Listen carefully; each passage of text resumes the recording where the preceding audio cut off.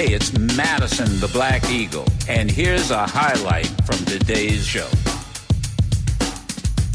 Let me welcome to the Madison Show Dr. Terry Ann Scott, who is chair of the Department of History at Hood College in Maryland. And I really, along with many other titles, she is also associate editor for the Journal of Sports History and We the People, Public Scholar Fellow for Common Power. And I so thank you for being on. And one who has been pushing the anti-lynching bill and trying to get it through Congress. When I saw the title of your book, Lynching and Leisure, it caught my attention, and I told the producers, let's get Dr. Scott on as soon as possible. So thank you so much for responding. What is the premise of the book, and why the title, Lynching and Leisure? Right. Well, first of all, thank you so much for having me on the show. I very much appreciate it. And I appreciate you asking about that and what the premise is. It is certainly eye-catching, and not by my own doing, but by the doing of the history, the grim history in this country. And so what I set out to do is two things. It is a comprehensive look at lynching in the state of Texas. There has been some done on the state of Texas, but often just on individual lynchings. And so through my research, I found that previous to what we had previously known, thinking that there were far fewer lynchings, there are about 750 lynchings in the state of Texas, the vast majority of whom were African American. So I set out to see not only why lynching became racialized, because after the Civil War, most of the people who were lynched were white until the late 19th century, and then that shifts to black people when the vast majority were black. And also why lynching went from this kind of quiet violence where somebody would find somebody in the morning, they had been lynched by mass individuals, to the type of spectacle and recreation lynching where black bodies were completely devalued, where they were collected as souvenirs very frequently, and where unmasked people, sometimes numbering in the thousands, would lynch black people in the middle of the day.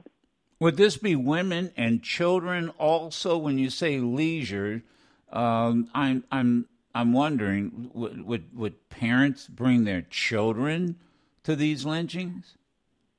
They definitely would. Schools would often be closed down during the lynchings, and so parents would have the option to take their children, and they did frequently take them. And I actually point to a number of comments in my book where people said, well, I'm taking my children to teach them what to do in society, to teach them how to be. And not only would they take them to the actual lynching, I have an entire chapter just on the touring of lynching sites. And so after a person was hanged or burned, because Texas was notorious for burning its lynching victims, then families would pile into their car or take an excursion train and go view the lynching site after. And would these be after a trial? Would there be a trial, or would this be just mob violence? So occasionally there was a trial, and that's an excellent question. I opened the book with the lynching of Jesse Washington, which is one of the better-known lynchings. In the movie Black Klansman, actually, they talked a bit about the lynching of Jesse Washington. He had a trial, but it was a farcical trial. The jury deliberated for 4 minutes. The defense attorney for him never called any witnesses. He didn't seem to have the mental capacity to stand trial. And so as soon as they said guilty, then a mob grabbed the young man. Police officers watched this happen. They were all armed and did nothing to stop it, and then dragged him down the steps of the courthouse and to City Hall, where the mayor watched the young man get lynched. He was a teenager, and burned. And so he had a trial, but it was a farcical trial. Most often, they did not have a trial. It was without due process. And so the mob itself, the white citizens, acted as the jurors. And so they would take people from a jail cell or take people from their homes and lynch them, and often in the face of zero to little evidence. And if somebody wasn't available, for instance, whom they had gone to get, then they may opt instead to take a family member. Whoa. And it's Dr. Terry Ann Scott is with us. Her book is Lynching and Leisure, Race and the Transformation of Mob Violence in Texas. And again, let me ask, why Texas as opposed to another state? Right. Well, a couple of reasons. I got my master's degree in Texas before I went to Chicago for my doctorate. And while I was there, I was working on a public history project that some of your listeners from Texas may be familiar with. It was when they expanded Central Expressway and it interrupted an African-American cemetery. And a number of the people were removed from there. And so they hired an environmental firm, and I was a historian for that firm, to write the history of African-Americans in Dallas. And it was while I was there at the Dallas Public Library that a picture had just arrived for their collections. And so the archivist showed it to me. And it was a picture of John Henderson, who was a black man who was burned to death in Corsicana, Texas in 1901. And I was so taken aback by the fact that people in the picture were looking at the camera. They were unmasked. After I investigated, nobody had ever been arrested for the death of Henderson, even though they essentially sent pieces of the lynching scene to the governor and mocked him and said, "Come and get us." And several citizens signed it and said, "We're the ones who lynched him." Nobody was ever arrested. Nobody was ever convicted. And so I set out to understand how that came to be, how it came to be that people could lynch black people without any fear of retribution, and how they could find enjoyment in the act.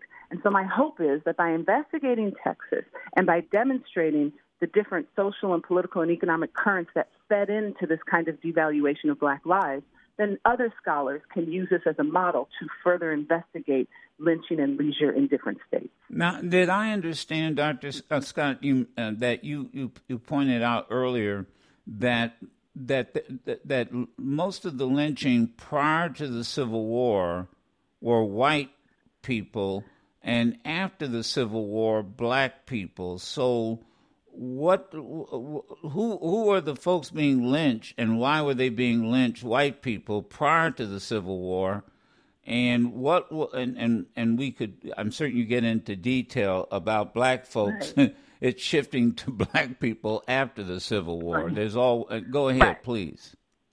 That's a great question. And so we have the lynching of about 10 black people in the state of Texas or so previous to the Civil War, with the exception of kind of a mass lynching that occurred once when there was word of a potential slave insurrection.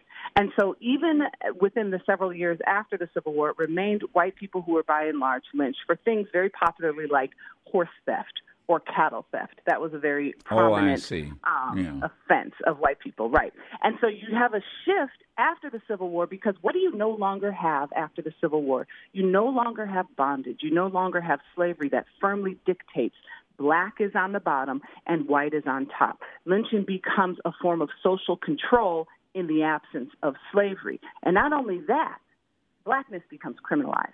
Because when you look at many of the crimes that are committed by black people that are listed, and these are not crimes, the ones that they are accused of, there are things such as speaking ill of a white family, attempting to vote, attempting to organize to immigrate out of the United States. And so everyday acts, and that's kind of the historical continuum that I see today. When you see a young black boy, for instance, in Manhattan last year, who was accused of stealing a cell phone, and the woman tackled him, his blackness made him a criminal, even though he was innocent of that thing. We see the same thing in this historical period. And so the conflation of color and crime becomes at issue. So blackness indicates that you are a criminal, particularly when you do something that is, quote unquote, outside of your place. And so when you don't have slavery keeping you, that's what happens. Yeah. You know what, as you were talking, what immediately came to my mind, the Central Park. Yes. It almost fits verbatim what you're talking about, the Central Park. Even after they were acquitted, you had Donald Trump still calling for their execution.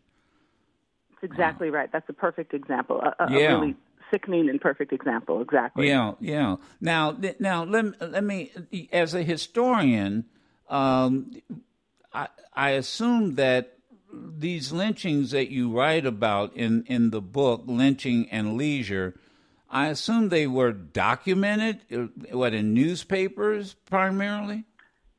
Yeah, I've spent a number of years. So I first started writing about this when I got to graduate school at the University of Chicago, and then it evolved into this book. And so I spent years doing archival research. Newspapers, there are letters to the Department of Justice that I use from the National Archives, diaries from individuals. The NAACP did expansive investigations of lynchings at the time. And so you have the firsthand accounts of investigators who would go into these cities to investigate these lynchings. Tuskegee Institute was another organization that investigated the lynchings, as well as the Chicago Tribune. So I've used hundreds and hundreds of newspapers, National Archives documents, all sorts of archival material to piece this story together. Now, I assume this is not meant to be an academic book. I'm not trying to take anything away from academics, but what I'm saying, the reader, my listeners, you know what I'm trying to get to. This isn't for classroom purposes. This is for everybody. I went to great pains to make sure that not only would it adhere to academic standards and the discipline of history, which is why it's published by an academic press, but that there was narrative, that there's storytelling, so that anybody can pick this up and read this. And I made sure to have people from different backgrounds who are academics, who are not, to read copies of it to make sure that, yes, the storytelling in here appeals to people, and what you can learn about how in this nation Black lives have been devalued, and really kind of empower you to what are you going to do about it. That's what I thought to set out to do. So this is a book for everybody, no question. In the last 2 minutes, I would be remiss if I didn't bring up what I started with, and that was this effort on the part of others and legislation that has been introduced, by the way, passed in the House, stalled in the Senate, the Emmett Till Anti-Lynching Act. I'd just like to get your sense of that, your feelings. Should this bill be passed? And by the way, as you know as a historian, how many attempts, over 200 attempts to get a anti-lynching bill passed? I'll give you the last minute or so. Well, first, Mr. Madison, let me just say, for listeners who don't know, I know that you went to great pains to push for the passage of this bill and to popularize the need for it. So thank you for that.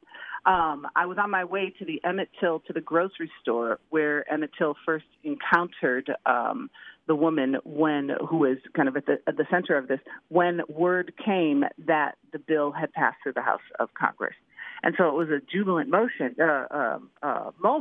And then to discover that a single senator, Senator Rand Paul, has been the one who has held this up, has really been disconcerting. For him to say, well, I think that the definition is too broad, that we don't want to implicate people in a potential lynching who are not a part of this lynching, despite the fact that it would have been, you have to be engaged in a clear act of racial violence and a hate crime.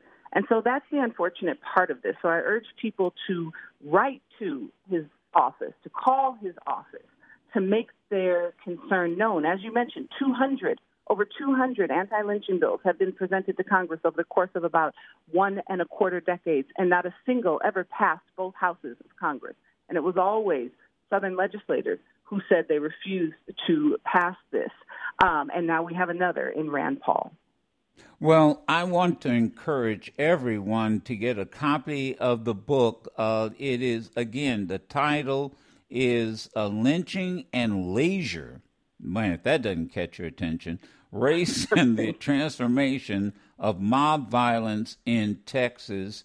And we'll make sure it gets up on our social media.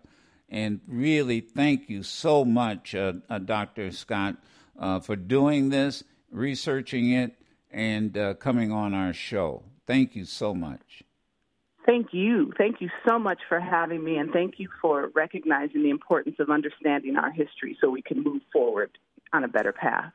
We'll continue. More with Madison, the Black Eagle, here on Sirius XM Urban View. You can listen to yours truly, Madison the Black Eagle, live every Monday through Friday on Sirius XM Urban View Channel 126 or anytime on the Sirius XM app.